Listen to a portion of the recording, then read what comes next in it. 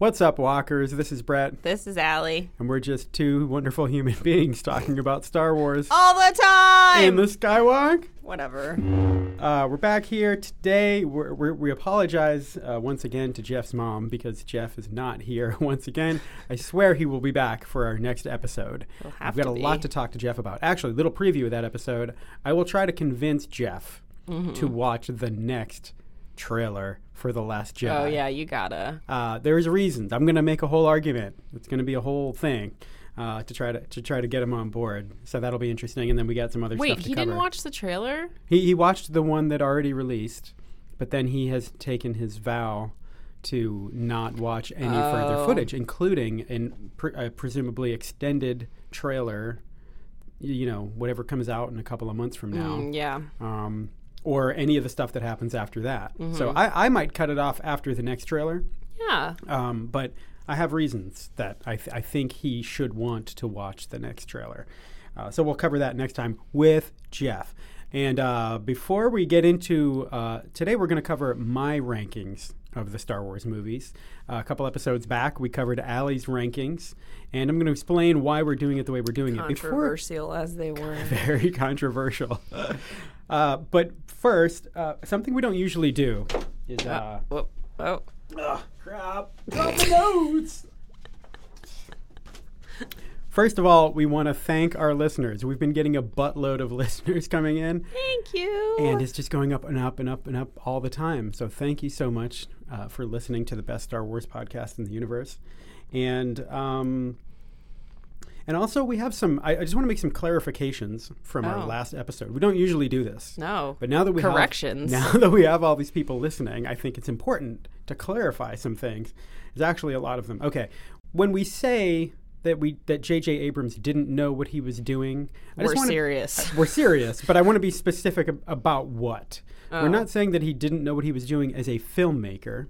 No. We're saying he didn't know where it was going. Yeah, we're saying that he didn't have the appropriate amount of time to develop a well-fleshed-out story. Right. You don't want to be writing this while you're filming it. Right. And I mean, you can make corrections on the fly. Oh, yeah, as one would expect you to do. But he didn't really know the arc. He didn't know, like, this character is eventually going to be good, or this one's going to eventually be bad, or this is going to pay off later when this happens. He didn't really know. And that's all we mean when we say that. I confirmed that the X-Wing crashed in the middle of Jeddah in Rogue One is, in fact, still smoking. That's something that we talked about in our last episode. Lando's Randos Volume 2. You'll want to go back and listen to that one. When I said nothing happens at the beginning of Empire, Allie I was very forced shocked. me to explain that a little bit on the spot, but I want to explain it a little more. When they say nothing happens, they're not saying... so we talked about film critics. From a film critic perspective, the first half hour of The Empire Strikes Back... I said that film critics would say nothing happens. Not that there's no action, not that there's nothing happening in the movie, but that it's nothing that really carries the plot forward. And so that's their criticism. I don't agree with it at all. Yeah, I don't agree with that at all. As you will hear in my rankings. Yeah. But that's the idea there. Okay. From a film critic perspective. Well, they're wrong. Further clarification. No, I don't think I have anything else. Okay. Actually, I kind of do. Should I just say it? Sure. If there's one thing a man of my age is good at, it's beating something into the ground and not knowing when to just let it go. So I just want to further my argument for throwing away the whole idea of legends. Last time we talked about how when Disney purchased Lucasfilm, they took all the expanded universe, the books, the comics, everything that came before, and said that is now legends. It is no longer considered Star Wars canon.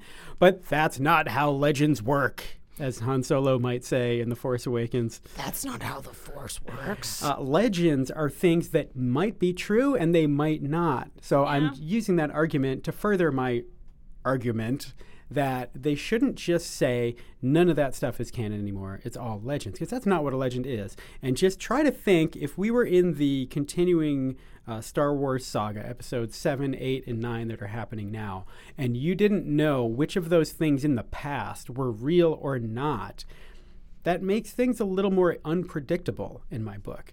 So, yeah, things may have happened that way. They may have not. And maybe we'll find out in those movies. And so then when they pluck something, you're like, oh, wow, it really did happen that way. Much the way, Finn and Rey are like, oh, wow, this Jedi stuff really was true? Yeah, I guess so. Anyway.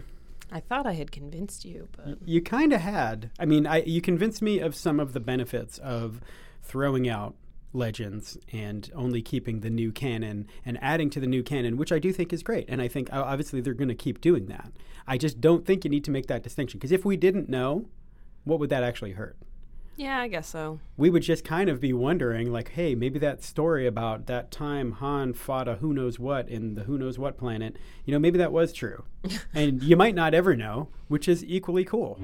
All right, so let's get into the rankings. Mm-hmm. You heard Allie's listing of her Star Wars movie rankings from best to least best. Yes. Because we love them all. Yes. I just wanted to say, because some of our listeners mentioned that they would have liked to hear my rankings or Jeff's rankings in comparison with Allie's. But we did it this way deliberately because we didn't want to do them head-to-head. That episode would have been like 3 hours long. Yeah, for starters, it would have been way too long. But also, we don't want to average them out because we think that there's room for different opinions. Yes. These are kind of like your Star Wars playlists, where like, here's how I rank them, and here's why. And we want to let each one breathe, and we want to try to absorb other people's opinions. Mm-hmm. And like, your opinions, Allie, actually influenced my listing, my Star Wars rankings, Nothing wrong with learning from each other. No. And gaining a new perspective and a new viewpoint without trying to mash it into our own. From a certain point of view. From a certain point of view, The Force Awakens is, garbage. Garbage will do. That kind of does sum it up. Oh, boy. So anyway, that's why we're not doing them as head-to-head. Yes. We want each of us to present our personal rankings and then make the case for it and explain why we feel the way that we do. And then, some people's opinions will align with ours and others won't. And that's okay. I guess so. You don't need to take over the galaxy. You can live and let live. So here we go. And then, of course, after we do this, I will comment on it. Allie will comment on it. We'll critique it. And then we'll get Jeff's in a future episode and see how he ranks. And I guarantee you, I promise you, they will be different from mine and they will be different from Allie's. Yes, but I feel like they will align closer with yours than with mine. Probably, yeah. But some of it is age. Yes. Maybe even gender. But I really don't think that's the thing that influences it. I think it's more age and where you come from and when you saw these for the first time and what you saw first. Okay. I'm not going to give you all of my listing at once. Okay. Like we did with yours. We're going to change up the approach a little bit. Okay. So I should write these down. I'm going to tell you my first two right off the bat. Oh, God. Okay. Hang on. Let me get my notes app out so I can write this down. Then if you want the rest, you're going to have to pay. Oh, okay. I'm going to have to start our Patreon account. Yeah, that thing. Someday. Okay. I'm ready. Wait, let's load up on the coffee. Coffee. All right. It's so early. So my first two. Yep. Empire Strikes Back in the number 1 position. Duh.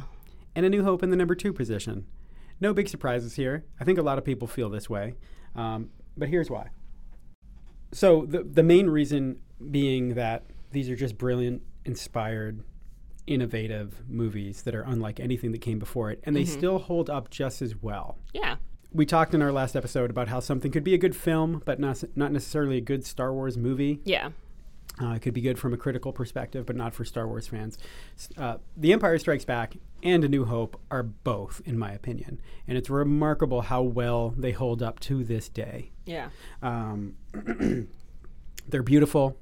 I also think there's a correlation to like how I would rank the scores of the Star Wars movies. Oh, yeah. Probably aligns pretty closely with the actual ranking of the movies. I was thinking about that last night because I get Rey's theme stuck in my head all the time. I love most of that soundtrack, but the movie just doesn't. So maybe it wouldn't quite land in the same spot on your list? Yeah, mine I think would be different, but right. That would actually be an interesting... Yeah, we might have to do that. Yes, we might have to rank the scores. But I would definitely put Empire Strikes Back ahead of anything. That asteroid field The movie, it starts off with the Battle of Hoth, which is just incredible. And despite what critics might think of that whole scene being unnecessary for moving the story along, that's fine, people. We talked about... How was the Battle of Hoth unnecessary to move the plot along? I don't know.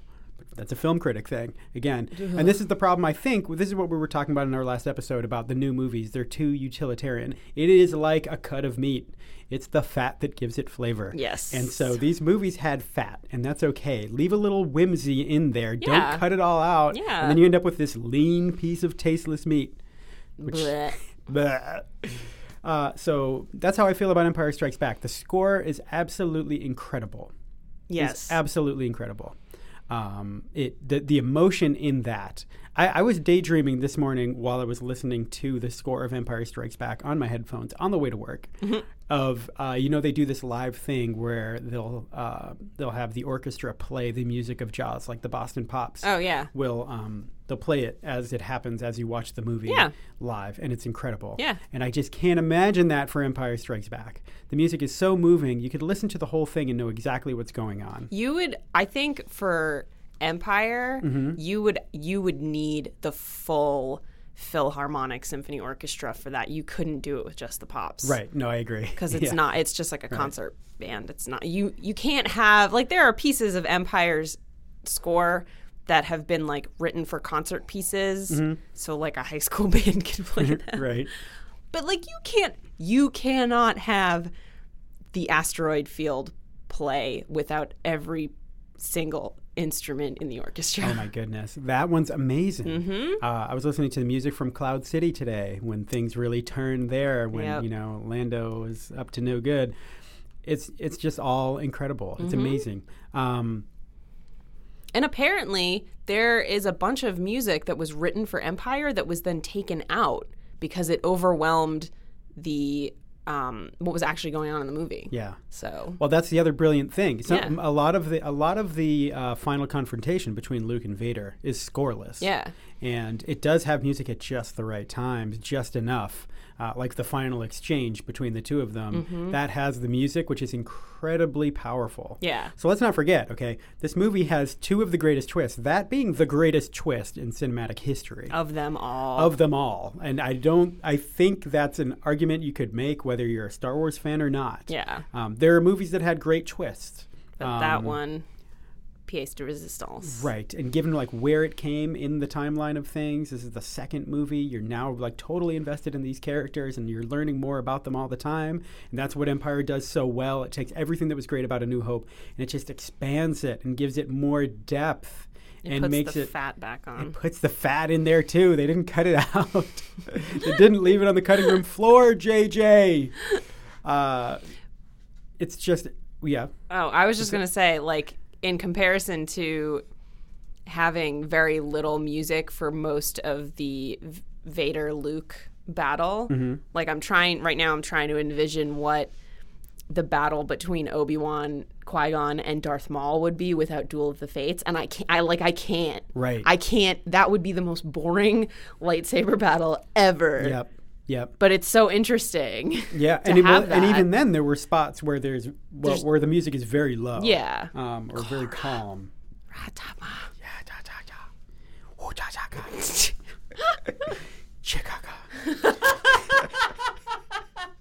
Chicago. So yeah, the greatest twist, not just the big twist that we all know so well, which is just like you would not have the staying power of Star Wars. We talked a couple episodes back about trying to imagine what life would be like if A New Hope was the only Star Wars movie that ever came out. Yeah. And sure, it'd be great. It'd be like Blade Runner, Yeah. where it lives on. It has a really, people think very fondly of it. Be 100 versions of it. Without Empire, and we talked about this before too, Empire was performed worse than any other Star Wars movie at the box office. Baffling. But it's the one that has given it the lasting power that it has, to stick around and be so relevant and have such a rabid fan base to this day because of the stuff that happens in Empire. That twist, but also even before that. So when I was a kid, when I think I had seen Star Wars Empire Strikes Back when I was really too young to remember and appreciate it. Mm-hmm. And then when I was really kind of aware and a human being that could remember things, is I saw Jedi. You had cognitive processes. When I had cognitive processes, when I saw Jedi. So that was kind of my first Star Wars movie in a way. Yeah. I was just way more aware for that one than the other two. And then I'd go back and watch the other two later and kind of understand them better. And when I did that with Empire, I was blown away not just by the ending, but even by the appearance of Vader and Boba Fett on Cloud City. Yeah. Because that scene is incredible as well. Because those doors, the music is playing and everything's happy. Everything's great. Bum, bum, I'm Lando. bum. I'm doing well for myself. I got a great health insurance plan from all my employees. I got nice capes, Brendan. Things are wonderful. And then the doors open. And Darth Vader's there with Boba Fett. We'd be honored if you would join us for dinner. Because Han takes out his blaster, tries to shoot him. Darth takes it away via the Force. It's just, that scene too blew me away, which I think that one gets forgotten because the other thing is so amazing as well. But it's an incredible movie. It's grandiose. It's beautiful. It's somehow darker. I think the thing that gets overplayed about Empire or overstated, how dark it is. It's the darkness, because it still manages to be fun, adventurous, romantic, and not just romantic in the classical sense of like Han and Leia and their whole relationship and the brilliant line that Harrison Ford improvised in that movie, but romanticizing even Han's fate in that movie. Yeah. Like, what happens in Force Awakens is dour. It's depressing. It's gloomy. And what, at the end? At the end. Oh, yeah. What happens in Empire is awful. But then at the end, you get, like, Leia and Luke, and they're just like, well, now that I have a hand again, let's fix this problem. Right. And it's hopeful at the end. And you don't dread that bad stuff. No. Like, when I watch Force Awakens, I don't really want to get to that scene. No. Like, if I doze off before that happens, I'm kind of happy about it. With Empire, you want to see that. It's wonderful. Yeah. Even if you don't know what's going to happen next, which apparently at the time, some people thought that Han was dead. Apparently in 1980, when the movie came out, just a fun fact there were people, apparently somehow it was not quite clear. I mean, it's obvious to us because we've seen them all now. But at the time, apparently it was a little uncertain because he's frozen in carbonite and they're like, yeah, he's alive. But people didn't know if he was really ever coming back. Oh, like if he was just going to be stuck in carbonite for the rest of his life. Yeah, apparently. I don't know what did you people think? Okay, I don't think. God, people, didn't you listen to the movie? I know. So that's how I feel about Empire. I'm not I going to talk agree. that long about the rest of these movies, but that one just deserves it. It's just so good. I think I agree with you about pretty much everything that you said. And I think the dark thing is why when I was a kid, it wasn't my favorite. I think that's why Jedi was, because it was a lot happier. Right. But now that I'm an adult and I appreciate dark, moody things, I got through my goth Once phase. you hit the goth stage. Yeah. So Empire, yes, and I agree with you on that too. New Hope, I still love A New Hope. Mm-hmm. There are times, like right now, where I'm dying to go back and watch it again, and we just watched it a year ago here. Yeah, all almost, together. Yeah. But it's so good. There's such a sense of mystery there and exploration. I think about, my brain always goes back to R2 rolling around on his own through Tatooine, through a ravine where there are Jundland wastes. Jawas hang out in the shadows.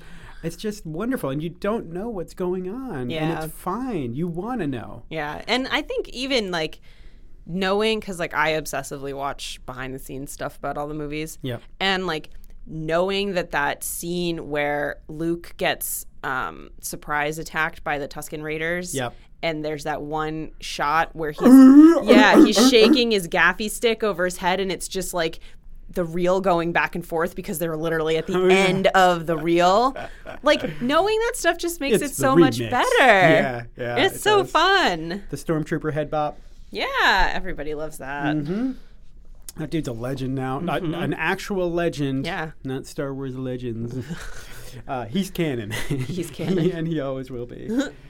So yeah, that's my top two. Now, interesting, Allie, if you can see on my list, I wrote the first two in permanent pen, marker. and then everything else is in pencil. Everything else is in pencil because I feel like it's always in flux, and I had a really hard time coming up with the rest of this list. So my number 3 spot is Jedi. And okay.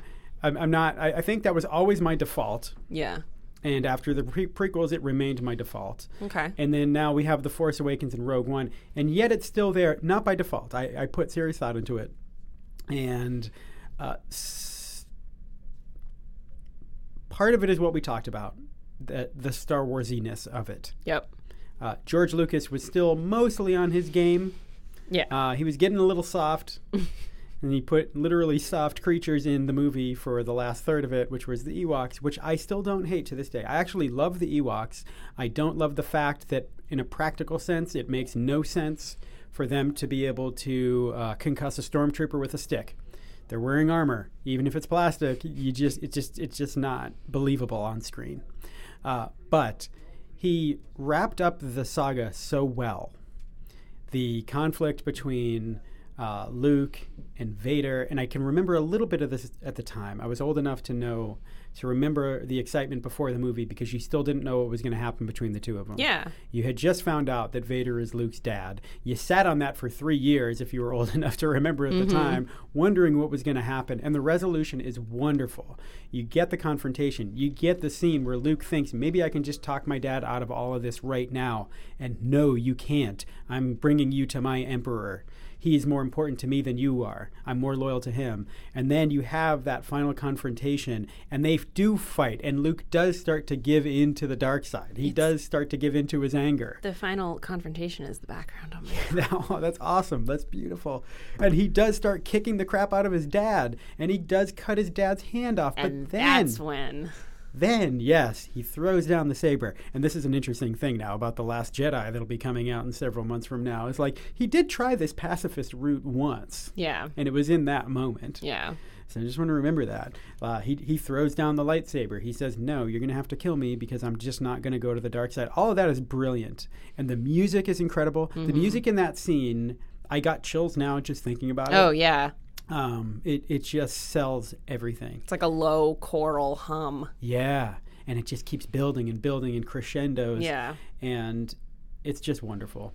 And everything about it is so believable. Everything is so earnest. Yeah, the dilly-dallying with the Ewoks, whatever. But it's still nice. Like, that's the thing that I just hope they get going forward is so much of Star Wars is about the feeling and the ambiance and the environment. Yeah. This is why the concept artists are so important now to these movies. And they were always just thought of as like, oh, you're the people who just dress the background set.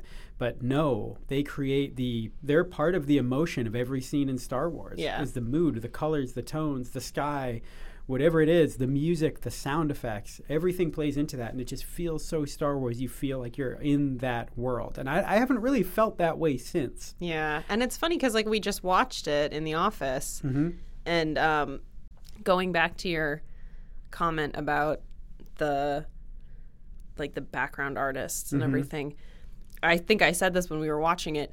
I never noticed before we watched it the other day that how much of the background art is matte paintings. Yes. And it doesn't bother me. No. In the slightest. I'm just like, dang, McQuarrie. Yep. Dang. Oh yeah, like Han and Lando in the hangar. Yeah, well that I knew that was a matte painting. Yeah. I've always known that, but there's the shot when the Emperor's Lambda class shuttle is coming into the Death Star, and all of that's a matte painting. And I don't think I ever realized it was I maybe knew, but watching it on that huge screen, I was like, oh my god. And in a strange way, don't those actually still feel more real than when you know something is CG? Oh, absolutely. I mean, those matte paintings 100% are just miles above any of the CG in Attack of the Clones and Revenge of the Sith. Yeah. Yeah. So let that be a lesson to you, Colin Trevorrow. Please or don't. Trevorrow. How do you say it? I've always said Trevorrow. Trevorrow, yeah. Because he hasn't the started guy that ruined yet. Jurassic Park. Dinosaur Island. Dinosaur Island. So yeah, those are my feelings on Jedi. That's why it remains in the number 3 spot on my list. Although again, it is in pencil. It is flexible. So there's room there. Number 4, this one Allie totally will not agree with. Oh no. Because I have the number 4 Awakens. No. I'm sorry, Allie, but you know what? And this one, the real toss-up with this was whether or not I put it ahead of... My notes have a bunch of question marks and exclamation points next to that now. Well, I'm interested to hear why. I don't take these decisions lightly, Allie. I want you to know that. I know. I thought about it, especially in comparison. Really, it was only between that and Rogue One and Phantom Menace. And Phantom Menace, because of you, Allie, your lasting contribution to this podcast has been to raise up the Phantom Menace in your eyes. And I know some of our listeners might not like that or appreciate that, but I do. And I'll explain. But it was really just between those 3. Okay. And they're all very close to each other, in my opinion. And I really just tried to step back and think about, what do I want to watch right now?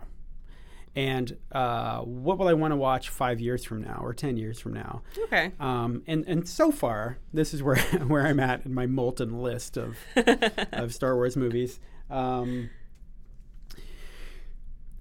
think a big part of it is just the presence, however slight, of Jedi and the Force. And okay. And Han Solo and General Leia Organa and the potential presence of Luke Skywalker, though not really, in The Force Awakens. And that's a big deal to me. Mm-hmm. And the fact that it's also in this unexplored territory of we've never been in this time period in the Star Wars universe before. And we're finally getting there. We've been waiting since 1983 to continue the saga. And it's been on and off for years whether or not they would continue. And then we found out a few years back that they would. Mm-hmm. And, we couldn't be happier about it. I do love that. I love some of the settings. There's a lot about the movie I love. There's stuff that I hate. Part of my issue with The Force Awakens is that everything feels staged. Everybody feels like they're so aware that they're in a Star Wars movie, whether it's background characters or the primary characters, with the exception of Han. I think it's Harrison Ford's best acting in the entire Star Wars saga.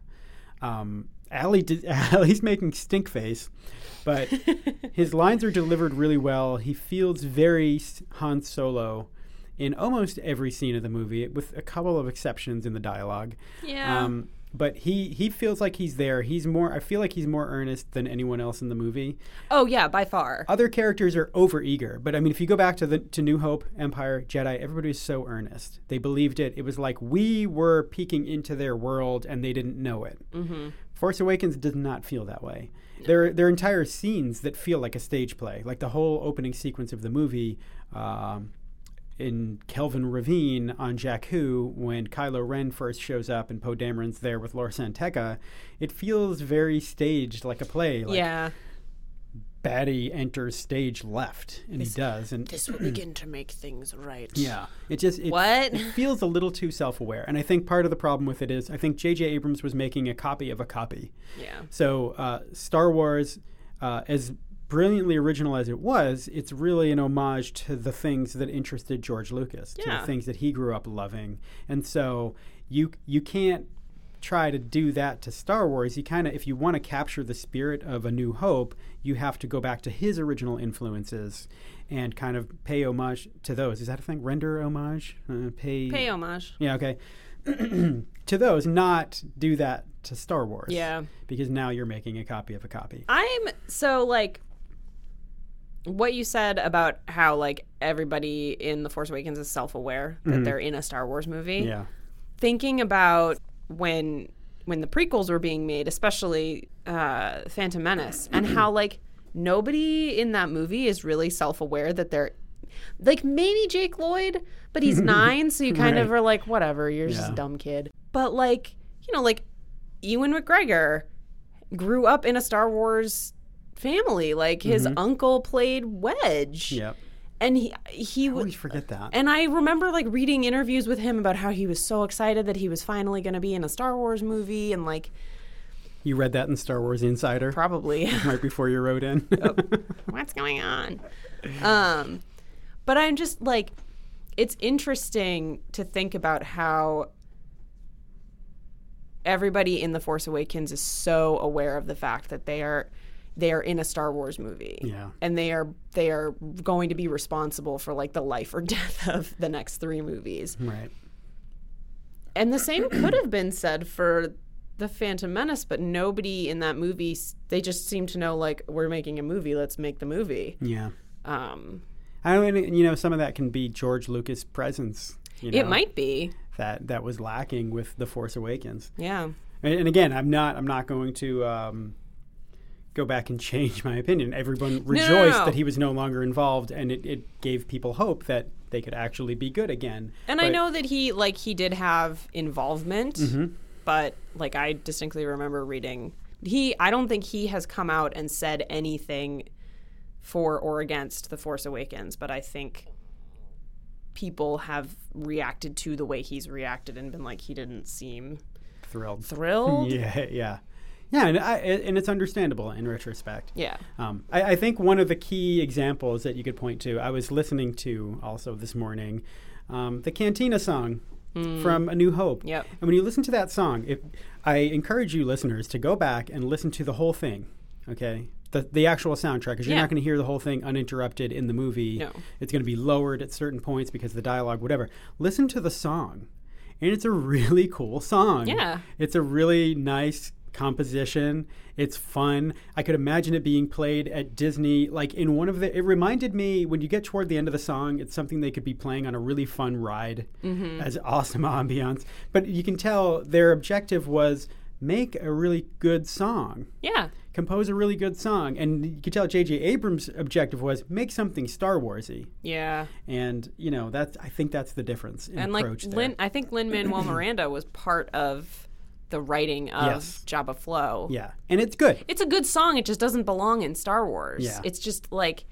Again, and it's self-referential. It's just a copy, right? yeah. Like, why are you singing about Jabba? Yeah. That's an homage to the fans. Yeah. If you do one of those things in the movie, but when you do 20 of them, it's just fan service, and it's not. And I loved, by the way, Ryan Johnson's comment on Twitter. So you saw this, Allie. I know you're looking at me. I'm just trying to remember what I'm talking about. But somebody basically said, they were kind of saying the same thing, that Force Awakens was kind of a retread. It was a J.J. Abrams reboot, whatever, and it wasn't original. And how do you, I forget, I think they were asking, how do you convince fans that that's not what we're going to get with Last Jedi? Mm-hmm. And he said something to the effect of, I spent the last 2-3 years, whatever it is, trying to make a movie that's as non-derivative and as original as possible. Something to that effect. So that gives me a lot of hope. Yes. Which is why, segue, the next movie on my list is Star Wars Episode 8, The Last Jedi. You can't have a movie that hasn't come out yet. Yes, I can, Allie. Don't list. tell me what I can't do. This is why our lists aren't being compared. Okay. Okay? Because I can have it on my list, Al. But you have no reason for it being there. Yes, I do. It's already better than any other movie. So Empire, New Hope, Return of the Jedi, Force Awakens, The Last Jedi. But we can't talk about it now because I haven't seen it yet. But that's the place it has on the list. And you know what, Rai, if you're listening, you can move up the list. So you're not stuck at number 5. But after we actually see the movie. Maybe I'll even move it up after the next trailer. We'll see how that goes. So next on my list would be, this is really tough. And so I have this arrow. Can I have a tie on my list? I think you can. I think that's all right. All right. So I'm going to put Rogue One and Phantom Menace in a tie. That is very fair. Those were the two that I struggled with the most. Yeah. Rogue One is a better film than Phantom Menace, in my opinion, in the way that it was made and crafted and everything. Although, when it comes to production design, I mean, the Phantom Menace, again, this is why the concept artists are so crucial. The costumes, the environments are incredible. I love them so much.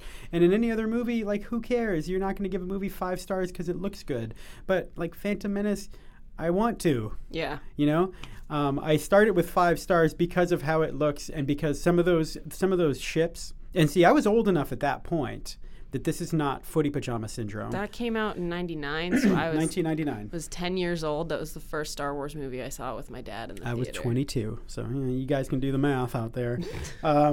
So I wasn't at the footy pajama stage. That's that whole theory that people love Star Wars just because they were babies when it came out. It's what they know. Eye roll. There are plenty of things I liked at the time that I no longer think are good. Yeah. And Star Wars is not one of them. But I was old enough for Phantom Menace coming out where I appreciated the whole everything behind Star Wars and the hype and how big a deal it had become over those 22 years between A New Hope and Phantom Menace. But it's so beautiful. The ships are incredible. The Naboo starfighter is probably my favorite thing in the Star Wars universe. Character, ship, planet, or otherwise, it is amazing. And if you ever go to Star Tours in Disney, there is one scenario that gets played out. They kind of randomly mix and match scenes that you go through. Yeah. It's kind of the virtual reality-ish experience. The one Naboo on Naboo, scene. oh Yeah. my gosh, it's so so good. fun. You're flying in a Naboo starfighter through the clouds over Naboo, and then you fly down into the ocean. Into where you see Otogunga. and you see those big sea creatures and everything, and it's wonderful. And then it ends, well... There's always a bigger fish. I could go on. But Phantom Menace and Rogue One are tied. Rogue One is incredible because there's never been that kind of scale in a Star Wars movie. Gareth Edwards has an incredible eye for scenery, for environments, for scale. I don't think anyone's better at creating things that just feel massive. Maybe aside from Guillermo del Toro in Pacific Rim. Yeah. I would love to see him direct a Star Wars movie. Oh, and here's a little aside. So I listen to Collider's podcasts sometimes. I do enjoy them, and they have a Collider Jedi Council. You guys should go check that out. It's pretty cool. And they brought up a good point, which is they said, wouldn't it be great? Their latest episode is what if Patty Jenkins, director of Wonder Woman, which was amazing, directed a Star Wars spinoff. But I say, why not give her a saga movie? Why not have her direct episode 10 if and when that should happen? I hope at that time that would be incredible to me. Yeah, that would be cool. So I appreciate I'm not knocking their sentiment. I think that was a great idea, but that's a start. I think I wouldn't limit her to doing a spin-off movie. I think they were saying maybe like a younger Princess Leia spin-off, which is fine, I guess. I don't think I want that movie. I don't want that movie at all. I mean, I'm sure you could come up with a good premise and a good, interesting story for that scenario, but have her do episode 10. I would be so happy with her doing that movie, with that being in her hands. Yeah. And I think that even Wonder Woman is not a perfect movie, but it's awesome. And I think, another tangent. Can I go on a tangent here? Yeah. Why are there so many movies coming out now that we come out of being like, yeah, it was really good. It's not perfect. There are some really goofy things. I feel like we say that every time. I think it's because we're more critical of movies now. I don't think it is. I don't know what it is. I don't know. Well, because even so there are movies that I love, that I grew up loving. Yeah. I will watch them now as an adult, and I will be like, I still like this movie, but man, I'm finding issues with X, Y, and Z. Yeah. There was something that Brendan and I watched a few months ago, and I was like, wow, I don't remember it being this sexist when I was a kid, and now I'm like... The Cosby Show? No. I'm trying to remember what movie it was, and I can't remember. Yeah. I think it might have been a Disney movie. But I don't even mean from tonally. I think there are a lot of movies that we look back on as sexist or racist or something from back then. But I mean functionally as a film, that there's just these junky parts that don't fit together. And I think one of the problems with that is because I agree. I loved Wonder Woman. I didn't get to crying levels like I know so many women did, and I. Did you cry? My eyes welled up. I mean, my eyes welled up. I want to tell you why. But I wasn't sobbing the entire movie. Yeah. I loved that movie, but there were structural issues with it that I had. But I think that problem stems from this idea that their movies are longer now. Yeah. And so people try to cram more into them. And it's instead of cramming more into the movie, just allow your story to breathe. Right. The stories aren't organic. Right. Yeah. And I think that's the problem. And I think there's no way Patty Jenkins wanted that ending scene. Okay, that there's a battle at the end of every single one of these movies. It's a comic book movie. But there's no way that's how she wanted it. Yeah, I feel like that's probably where Zack Snyder had the most influence Zack on that Snyder, whole movie. or not even just him, DC executives, Yeah. whoever it is that's worried about the money. I feel like that's where they're cramming in the the demographic scenes. Like, Yeah, oh wait, that I don't scene- think we're hitting this audience. Wait, 12-year-old boys fell asleep an hour ago. We need to get this in there. Yeah, that scene didn't die early enough. Happens with Guardians of the Galaxy too. Now that might be more of a James Gunn thing because he's just wild and like whatever his brain comes up with, he puts in. And I'm actually very happy with that because it does feel more like that was just his movie. But that's why things like the Battle of Endor is so long. Yeah. But you're cutting between the battle on the ground, the battle in space, and the lightsaber duel on the Death Star. Right. And so you have like these pause breaks where you're breaking it up, and that's what makes it easier to watch. Whereas like Wonder Woman battling person I'm not going to mention, like that just goes on. It just was broken up by like little pieces of Steve Trevor and his buddies. Yeah. Which it wasn't like far enough from what was going on. Right. So I think also my biggest issue with that movie was the amount of slow motion. Oh yeah. I didn't need to see and the CG was not slow-mo good. every time Diana flipped over. Right. And generally the CG in that movie was not good. I There's didn't a lot have of a things that problem was with very most of fake. it. It was a lot of the motion and the stunts where it's like you don't actually need CG. You just need to spend some more time on actual physical effects and stunts. Yeah. But the other thing I want to say about Jedi, and I meant to mention this when we were talking about Jedi, is that last space battle. Every single Marvel movie nowadays ends up with a massive shootout, massive battle. But it's just things destroying things and things punching things over and over again.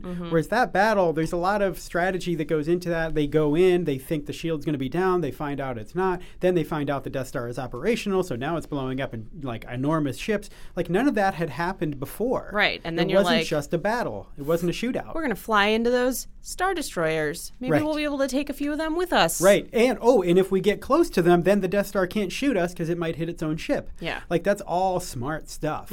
And then you have, going into the Death Star, which was complex in a slightly different way from A New Hope. Granted, similar, but still fun. Now you have somebody totally different flying the Millennium Falcon. You got Lando and Nien Nunb in there, which was so cool. Anyway, sorry. Tangent. Rogue One. End of tangent. Rogue One. Good movie.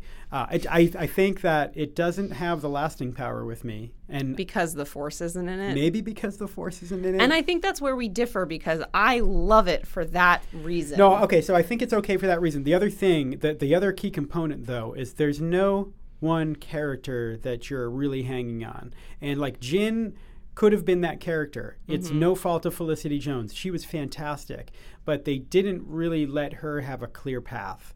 There was no clear, here's what I'm trying to accomplish. Here's my character's arc. Here's, how I've grown. I mean, she did start to care more about the actual cause instead of just worrying about herself and having abandonment issues or whatever. But I think that's her arc. I know, but they kind of all feel the same. By the end of the movie, every single character just feels the same to me pretty much. Oh, because they're all like broken and looking for a cause. Yeah, they're all just like, I'm ready to die for this now. And they all do. Spoiler alert. I mean, I feel like they're interchangeable. Jyn could have been on the beach doing what Baze and Chirrut did, and, Diego Luna could have been, they just all felt interchangeable to me by the end of the movie. Yeah, but I think that's that's like the risk that you take when you have an ensemble movie. Yeah, but also, but then Jyn could have had a meaningful moment with Krennic, but she really doesn't. Oh, yeah, that part does bother me that, like, she wasn't able to have, like, that. I love Cassian, but man, did he ruin that moment.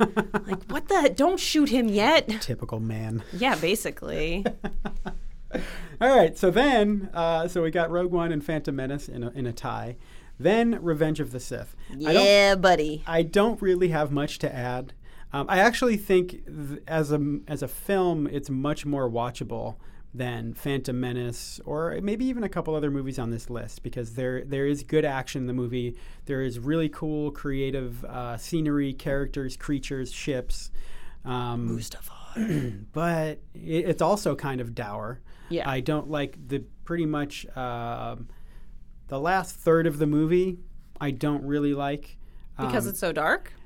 Because it's dark, but it's dour. It's not. It's gloomy, and it's just unpleasant. And Anakin's motivations in the movie don't make any sense. Yeah, I've said for a long time the best motivation he could possibly have is guilt, and a sense of betrayal I think he does have that. I just think that Hayden Christensen was not between Hayden Christensen's like acting abilities and George Lucas's inability to like really get a sentence out. Him. Mm-hmm. Yeah, because I think you do see the guilt. Like he feels guilty about how like he has these feelings for Padme and he cares about his mother, and yet he wants to be a Jedi and he is a Jedi, and he's being told like you can't feel these things. Like you should feel bad about the way that you feel about these people, and like he has that guilt, but it does not come out the way that it comes out so much better in the Clone Wars. Yeah, and I think that George Lucas didn't he didn't realize that that's all Anakin needed. Yeah. So they came up with this other ploy